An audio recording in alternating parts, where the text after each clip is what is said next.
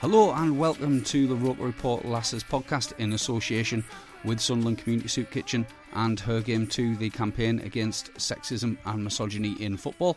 My name's Rich Spate and I am joined for this very special interview podcast by the man who basically runs Sunderland AFC Women. Got Alex Clark, the general manager of the Lasses, on the line for a chat this afternoon. So how are you this afternoon, Alex? Yeah, good, thanks Rich. Thanks for having us on. Just another busy day here at the academy, but all good. That's good to know. It's good to know everyone's busy, as it should be. Even though we're in the middle of an international break, I'm sure there's lots going on down there. But let's fly straight into it. And obviously, it's been a reasonably difficult start to the season for Sunderland. 4 league games with only a draw, only a point to our name, and then the Conti Cup game, obviously, against Liverpool, which was very narrowly lost 1-0. But we've come up against 5 pro teams this season, as Mel would say. It's been a tough start. How's morale amongst the group right now after that kind of really tough start to the season? Yeah, I think morale's still good. I think there's been loads of positives in the game, possibly with the exception of the Birmingham one, which I think, if we're all being honest, was a bit of a write-off. But morale's good, there's been loads of positives. I think it's probably one of frustration more than anything. You look at the Liverpool game, we've played well for a lot of the game against a Super League side. We haven't conceded a goal in open play. It's been a set piece that they've had to score from to get the victory. You look at the Charlton game, took the lead twice in the game, and we haven't seen it out. Bristol again, another top side. Now we defeated 1-0. There will only real chance of the game. And then you look at the Durham one, the derby, particularly the opening 45 minutes, played really well. Conceded, got the equaliser there, I think Brianna, if I remember correctly, with the goal. Yes, it's one of frustration where we're just not quite getting over the line, but plenty of positives in the performances. No panic stations yet in terms of the league table. It is pretty early, isn't it? Yeah, it's early days. At the end of the day, we trust the players, we trust the process. We'll know there'll be other tests along the way, but we'd be more worried if the performances weren't there. But the performances have been improving. We've improved on the squad from last season, and it's just those fine margins. And if we can turn the fine margins the other way in our favour, potentially we could have been sitting here with maybe 5 points as opposed to 1 point. So no panic stations from our point of view at all at the minute.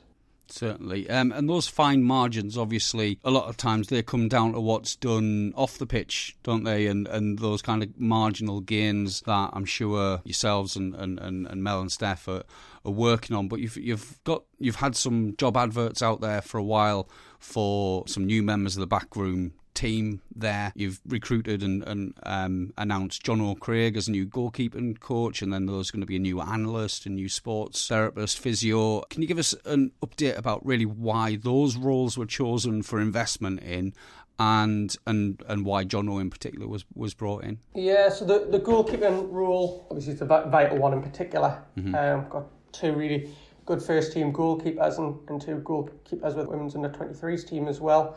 So yeah, John O interviewed really well, good experience in the game, worked with Hibs women. It was actually down in the summer when we played Hibs in the friendly. Had experience at Barnsley, a variety of clubs in Scotland, and also Real Kashmir. So yeah, Jonathan interviewed really well and has started this week in the role, and at the time of this recording will take his first training session today.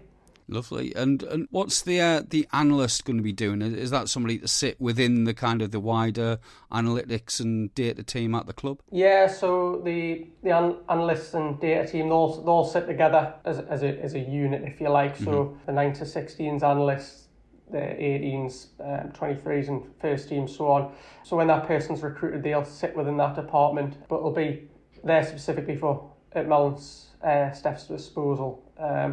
So their role will be very much focusing on opposition, how they set up, a little bit of recruitment potentially, our post-game analysis is how we've played, and then one also the crucial bits as well is breaking that down into units. So working with the back four, working with the midfield players, working with the forwards, and then breaking that down into individuals as well. Software that we use, we can actually pinpoint players down into like specific actions. So we can break it down to know that a specific player's played a specific pass.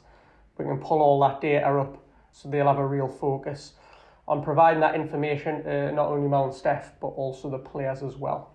That's really good. And obviously you're recruiting a physio as well. It does make me think about some of the injuries in the squad. Emily Hutchinson, how close is she? Are we going to see her, before Christmas, or is she still a long-term injury at the club? Probably one that the medical department answer better, but I think with her and Abby, it's progressing really well. They're on track to probably post-Christmas, but I think it's some involvement this season is probably the timescales we're looking at. But at the minute, touch wood, they've had a rehab that's going really well. We've had no setbacks as such. So yeah, it's really positive. It's just one of those where it's a case of it's just time. It's kind of you can't rush them. Yeah, exactly. Absolutely. And how's Faye after coming off the other day? Will she be a long-term thing, or is it just a knock? It's a bit of a wait and see on Faye. So she's been assessed, just had an initial scan, and knee's still quite swollen. So it's probably one that we'll know more of next week when everything's settled down and we've had a chance to properly look and assess. Yeah. Definitely. And then there's the other roles, really. So you've got an engagement and marketing role and a commercial role, and they'll report directly to you, is that right? Yeah, so in terms of the structure, so everyone kind of sort of within the women's domain sits under myself, but then they'll have those specialisms. For example, I'm not the best person to ask how to edit a video if you like, so they'll have the expertise of others in the club. Yeah, it's one of those where we felt that there's certain roles where they're being carried out by other people within the business, so where they were combined it maybe alongside an academy role or a men's role, and by having someone exclusively working on the women's game in those two roles, the commercial and the engagement, it'll just allow a greater focus. It'll allow more contact time around the players in terms of creating engaging content. And it'll allow for more consistency as well in terms of what we produce. So rather than having a collective of people, if you like, it'll be those specific individuals sort of owning that area and then ultimately reporting into me, but liaising with other colleagues as well. How important is it that the people that you recruit into those roles are actually kind of really knowledgeable and passionate about women's football in particular? Is that something that you're actually really looking for, someone who kind of really gets the slightly different audience that we have in women's football? Yeah, massively. I think if you look at the commercial role, I think there's potentially a lot of sponsors out there, but actually are they the right fit for a women's football team? So it's in that role you need someone that's really clued up on women's sport, women's football, and it's a massive growth sector now, as you know, on the back of the Euros. So we need someone that knowledge as well, that actually we're future-proofing this. So we're not signing multi-year contracts that then undervalue ourselves. So it's really vital that role has an idea of the market.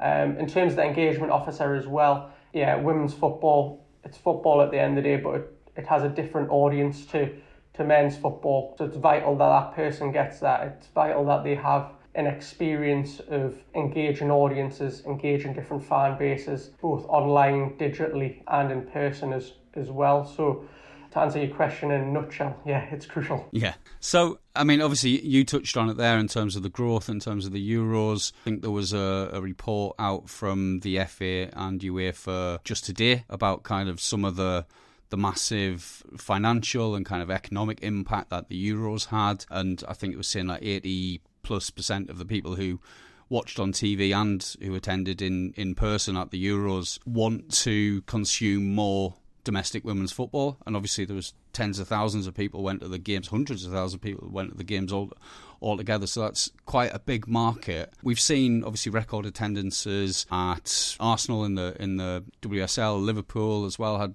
huge crowd, and in our region you've had Durham setting attendance records at Maiden Castle, Newcastle pulling in thousands into Kingston Park. But would you admit that we haven't necessarily ridden that wave yet? And what do you think is behind maybe our modest crowd so far this season? I think you're right. I think we haven't probably ridden that wave as such as others have. I think we've got to do more sort of off the field, as alluded to with those rules being advertised. I think we've got a passionate fan base that go, and I think they're really key to spreading the word. I think for us, we seem to have a lot of people that go will come back. I think our retention's pretty good. I think the Nottingham Forest friendly, for example, we did a bit of analysis just in terms of when the PA announced that season ticket cards were on sale from the start of the game to the end of the game. We had a massive uptake in people buying them, and then we're seeing them people come back to the games. So I think we've got to make sure that our product's really good in terms of quality football, a quality experience. So obviously the COVID restrictions have lifted that a little bit, so we're now engaging the mascots, the flag bearers again. But I think mainly we need to have that focus on getting new people to the game, because I think you hear it time and time again with the women's game where it's like, oh, once you go, you kind of come back. So I think that's got to be one of our real focuses. I think there's challenges. I think we have a difficulty in that we obviously play at Ettlin. It's a little bit out of the city centre, so we've tried to work with sort of like heading school to get the car park to try and make that a little bit better, putting the supporters guide out in terms of buses and things like that. But yeah, I think the more we can engage, we've held a meeting today with some of our key partners, and more will come out on that later this week or next week around driving attendances. So we're aware of the issue. I think we can do more. I think we've tried to run some initiatives in the past where season ticket holders can bring along a friend for free, and that hasn't really turned up. But then we've done things like the Sunderland Echo wrap, and we're seeing a rise in attendance there. So I think, look, we're second season in the Championship. Last year we kind of tried some things worked, some things didn't work. We've now got a bit of a grasp of that, and it's kind of now for us really we need to push on and work on those things that will work, and the new engagement officer will be key to getting those new people through the door. Definitely. One thing that our writers and particularly our readers have asked us to ask about is that Birmingham game, the doubleheader, which we spoke about, I think, in May when we spoke on the Twitter space. It was an exciting idea then. Well, I'll ask you a direct question. Did you and the club see that as a success in terms of audience, or was it a disappointment? What reflections have you and the club had on that day in general? Yeah, I think you can't defend it indefensible. It was for us it was a disappointment. We were looking to get somewhere 5,000 plus, break the Championship record. I think there was a number of factors. I think the amount of stuff we had to do behind the scenes to get the double header. So we had to liaise with opposition, the AFL, Women's Championship, FA, broadcasters, loads of logistical issues, and we seem to be getting somewhere, and then there seemed to just be another consideration because it hadn't been done before. So I think it left us really tight with time in the lead up to it. So I think we probably didn't capitalise on the marketing opportunities the best we could, because ultimately it wasn't too long a window to the game. I think it was a 2-week announcement, something like that. I think that also then made it difficult because we still didn't have the final confirmations in place. We couldn't really get things like where we talked about getting engagement in the concourses, things like that. So the timing issue made it really difficult. I think as well, it was the week that Alex Neil left. That didn't help matters. The men's first team obviously got beat, and I think some people were leaving sort of early and didn't stay back. Weren't going to stay back regardless.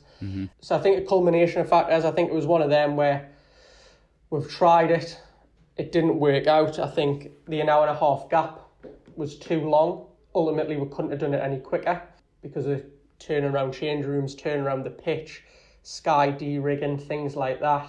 So yeah, we tried it, we stuck our neck out. It didn't come off this time. I think if we were to do it again, I think we'd have to really evaluate kind of the pros, the cons, the whats and whys, if you like. But on the one that we did, yeah, it was a disappointment for us. Yeah, well, and if you don't try these things, you can't learn from them, can you? And I'm sure that if and when we're back at the stadium, it'll be done differently. One of the other things that our readers have been asking about is the 11:30 kick-off time at Eppleton, which is half an hour before when Durham used to kick off, which they were always a 12 o'clock kick-off. Last season we were 2 p.m. regularly on a Sunday. What were the reasons behind the move away from 2 p.m. and is this subject to a review at any point? So there's an overarching reason for it, and then there's a few kind of sub reasons, if you like. The sub reasons are attendances were pretty low, so it was opportunity to try something new. So in the area now, a lot of grassroots football is it on a Saturday morning. Girls grassroots, a lot of them play at the Washington Hub in the Russell Foster League. And then you've got a lot of the adult teams, such as our Sunderland 23s, playing in the Durham County League, so the North East Region Leagues, and they're all kicking off at 2 p.m. So we're in direct competition to that. So a lot of people said that they would like to come and watch us, but they can only come and watch us if they don't have a game, if they're not playing themselves. There's some feedback around that 2 o'clock's potentially too late in the day because it impacts on family time, going around with grandparents for Sunday dinner and things like that. So yeah, it was a decision based on that, on that sense in terms of attendances to try something new. Durham obviously kicked off at 12 o'clock. They've generally had good attendances. We've had some games at 12 in the past last season where we didn't see any significant dip. So there was that point of view to move them forward. I think the second element of that is obviously rising costs, floodlights, things like that. So it was to consider that part because it's not only rising costs, it's usage as well. So that was a bit of a factor behind it when we decided this. But the main reason it was players. Obviously, being a part-time team, generally in the league, what generally happens is that if you do an early kick-off at home, the other team will reciprocate that and do an early kick-off away. Sometimes there's some restrictions. So Bristol City, for example, they could only get their ground at 3 o'clock. So there's nothing kind of we could do about that. But for example, when we play Southampton away, Lewis away, it's an early kick-off. Last season when we went to Lewis, we didn't get back till sort of 2 a.m. in the morning. Yeah. Players are then getting up for work early next morning. So it was basically, it was a player welfare decision. The players would rather have the early kick-off when they're away, so to reciprocate that, we did the early kick-off at home, and then to create an element of consistency across all games, rather than having 11:30 one week, 1 o'clock, 2 o'clock, and everyone not knowing where they were. We decided to keep that sort of general ballpark between 11:30, 12 and 12:30 for the games for this season. That makes a lot of sense, particularly with the reciprocation, definitely. But we do know that a few people are struggling to get to the games that early, particularly if they're travelling from a long distance away. But one thing that we've seen this season is the live streaming repeated again from that you did at the Bristol game at the end of last season, and then we had at the Charlton game this time round. Obviously, we had some technical issues against Liverpool on Sunday. I'm sure you are all running around trying to turn things off and on again all the way through the first half of that game. Why was Twitter chosen this season above YouTube as the platform for streaming games? And are you at all concerned that maybe Twitter isn't available to or used by some of the key demographics, like kids in particular, who can't have a Twitter account? Under 13s aren't allowed a Twitter account, and some of the older fans who maybe aren't on social media but would be able to click a link and watch a YouTube maybe on their TV. Yeah, so the streaming will be firstly in place at every game, except when the game is under embargo. So if it's a Saturday afternoon kick-off, as you've seen in the Birmingham game, or if the game's live on the FA Player, we can't show it, or if we're the away club, we can't stream it as well. But other than that, the game will be streamed. It's free to watch. There's no paywall behind it. We have sponsors that are funding that. At the weekend issue was, as I say, it was a technical one. It wasn't the platform that it was on or anything like that. It was purely feed from the camera into the hub where the graphics and things are produced and the stream goes live. Twitter was chosen to create an element of consistency. So we now have the Academy account, which you've probably seen, the women's account. So the idea is that them games are streamed on there. But it is feedback that we've had that YouTube would potentially be a good option as well. So we'll take that on board and look at that as well. And if it gets more people watching it and we can facilitate that, then we'll try our best to do it. It was nice early on in the season to have BBC Newcastle covering with the radio commentary as well. I was listening from the beach the afternoon when we were getting beat by Birmingham, actually. But it is good to get that kind of exposure as well. Do you know if BBC Newcastle are going to be covering the club anymore this season, and if they are, or even if they're not, have you looked at any other options, like, say, providing a commentary yourselves, or working with a community radio station, maybe like Spark or someone like that, to make sure that fans, if they can't get to the game, maybe can't sit watching their phone, but could maybe listen on the radio? Is that something that the club's looking at? Yeah, so I've had a conversation actually with Gary Bennett today, believe it or not. So quite on time, yeah. It's something that BBC Newcastle are looking to do. They are going to actively promote our game against London City Lionesses as well. So yeah, BBC Newcastle are going to get down to the games. In terms of partnering with other radio stations, that again would be something that the new engagement officer would potentially look at. One thing that we have been discussing is kind of doing some post-match reaction or pre-match reaction as well with Craig, our PA announcer.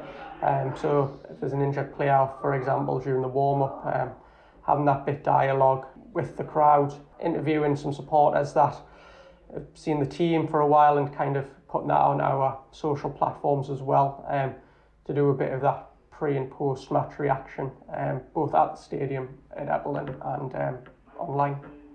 Oh, that'll be really good. I look forward to that, because it's that kind of like storytelling, isn't it? And making people aware of who the players are and hearing their voices. That can be really important.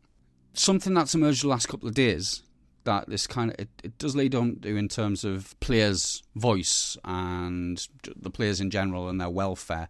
Obviously, you will have been aware, everyone in the game's aware of kind of some of the stories coming out of France originally, and then the North American Women's Soccer League with the report that came out yesterday in terms of abuse that's been suffered by players right across from grassroots and youth football into the professional game in North America. Stories in the past about how players in this country have been treated, and it was something I just wanted to ask you about in terms of like how important safeguarding and ensuring that players have got somewhere where they can turn maybe slightly outside of the command structure in the club if they have any worries at any level, whether it's in the age groups or in the first team. How does safeguarding work, and is that something that you're really working hard on? Because I know it's just a hot topic in the game, and I'm sure if there are any parents of young players listening, they would, I'm sure, be really assured to hear about. Yeah, I think the first thing to say is that we're going to be recruiting a safeguarding and player welfare officer. Brilliant. And this is in the pipeline, but before sort of this news had come out. This is actually a licence uplift for all Championship and Super League clubs. So it's something that's been on the FA's radar for a while. So we'll be doing that. We currently do have safeguarding and player welfare resource at the club, but we will be putting more into it so that you have someone there specifically for the women's teams.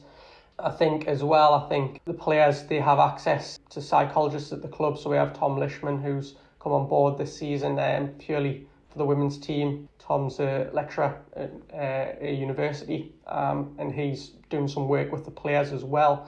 We have Greg Irvin, who's the club psychologist. In terms of general well-being, we now have Emmy Campbell, who's the club's nutritionist. She's actually in the process of getting, I think it's somewhere between the region of 8 to 10 interns for all the club's teams as well, of which the women are part. So the women have had some support off Emmy. So sort of from a psychological and nutrition perspective, you've obviously then got the S&C staff, you've got the physio staff in terms of the rehabilitation and things like that. You've got the private health care that the club provide. So there's also outside support in terms of occupational health. Club use a service called Recovery for Life, which employees, players have access to if they need that support away from the club. Mm-hmm. So there's a variety of support there for players. It's something the club takes really seriously, and it's something again that we're just looking to expand on and improve our offering to the players. We're trying to help with jobs, part-time work. We're trying to help with careers advice, work experience, placement, shadowing, what it may be. So it's just not looking at people as footballers, but it's looking at them as people and trying to look after them as people first and foremost, and then that can all then support the football. That's really important, and it's really great to hear the massive range of stuff, and I think again it's like one of the selling points of our club, isn't it? That off the field support and the whole kind of professional setup behind the scenes that we've got. It's really good to hear. The final question I've got really is more of a long-term one, really. We've seen the DCMS launching the review of women's football under Karen Carney. That's going currently. How are the club and how are the club engaging in that process? And how closely are you and the rest of the club working with the Football Association and the other clubs on any plans for kind of expansion and reorganisation of the professional leagues in the years ahead? Because it's going to be probably 2024, 25 when there might be a window for expansion. What's your involvement in both of those kinds of processes? So in terms of the review by Karen Carney, obviously that's just been announced. It's sort of in its infancy. As general managers, we've all been invited to preliminary meetings on that, and then I believe the intention is to invite players, club staff, so on and so forth. So it's something that all the clubs will heavily be getting involved in. In terms of liaising with the FA are the game's growing at a rate of knots. It's supercharged. So there's meetings constantly taking place around pathways, around what the model looks like in 1 year's time, 2 years' time, 10 years' time, 20 years' time. So these conversations are ongoing and evolving, and I think after the summer, I think a lot of the conversations that have been had have almost been too light. They've had to go back to the drawing board and kind of go, we need to do this, we need to think about this. So the conversations are always happening, they're always ongoing, and yeah, hopefully it's all to a benefit and we can progress the game together. That's really optimistic, actually, and just for our listeners as well, the window is now open, I think, for fans to contribute on the DCMS website. I'll put a link in the show notes for this podcast about how you as a women's football fan can get involved as well. And I think it's important that fans have a voice in that alongside, as you say. I think it's great that the players and coaches are going to be talked to by Karen. Obviously she's got a lot of experience in the game, and DCMS have got a lot of experience running these kinds of reviews as well, so I'm sure hopefully that's something really positive will come out of that, and it's good to hear that the FA are kind of ramping up all of their plans as well, because like you say, it is an exciting time. So I just want to say thanks, Alex. I know you've only got a short amount of time and you've got training to get to and stuff as well. Thanks a lot for your time this evening. No, thanks Rich, thanks for having us on. No problem, and please do check out Roker Report and all of the women's football content on there. We'll have some articles coming up even during the international break. There's a few things for us to talk about, and check out the other podcasts as well, and also the Roker Rapport podcast. We've got an interview out with Danny Graham, which is a very good listen. If anyone hasn't heard that, please go to the Roker Rapport podcast feed and you'll be able to hear that. So thanks to everyone for listening, and thanks again, Alex, and we'll speak to you all later. Ta-ra.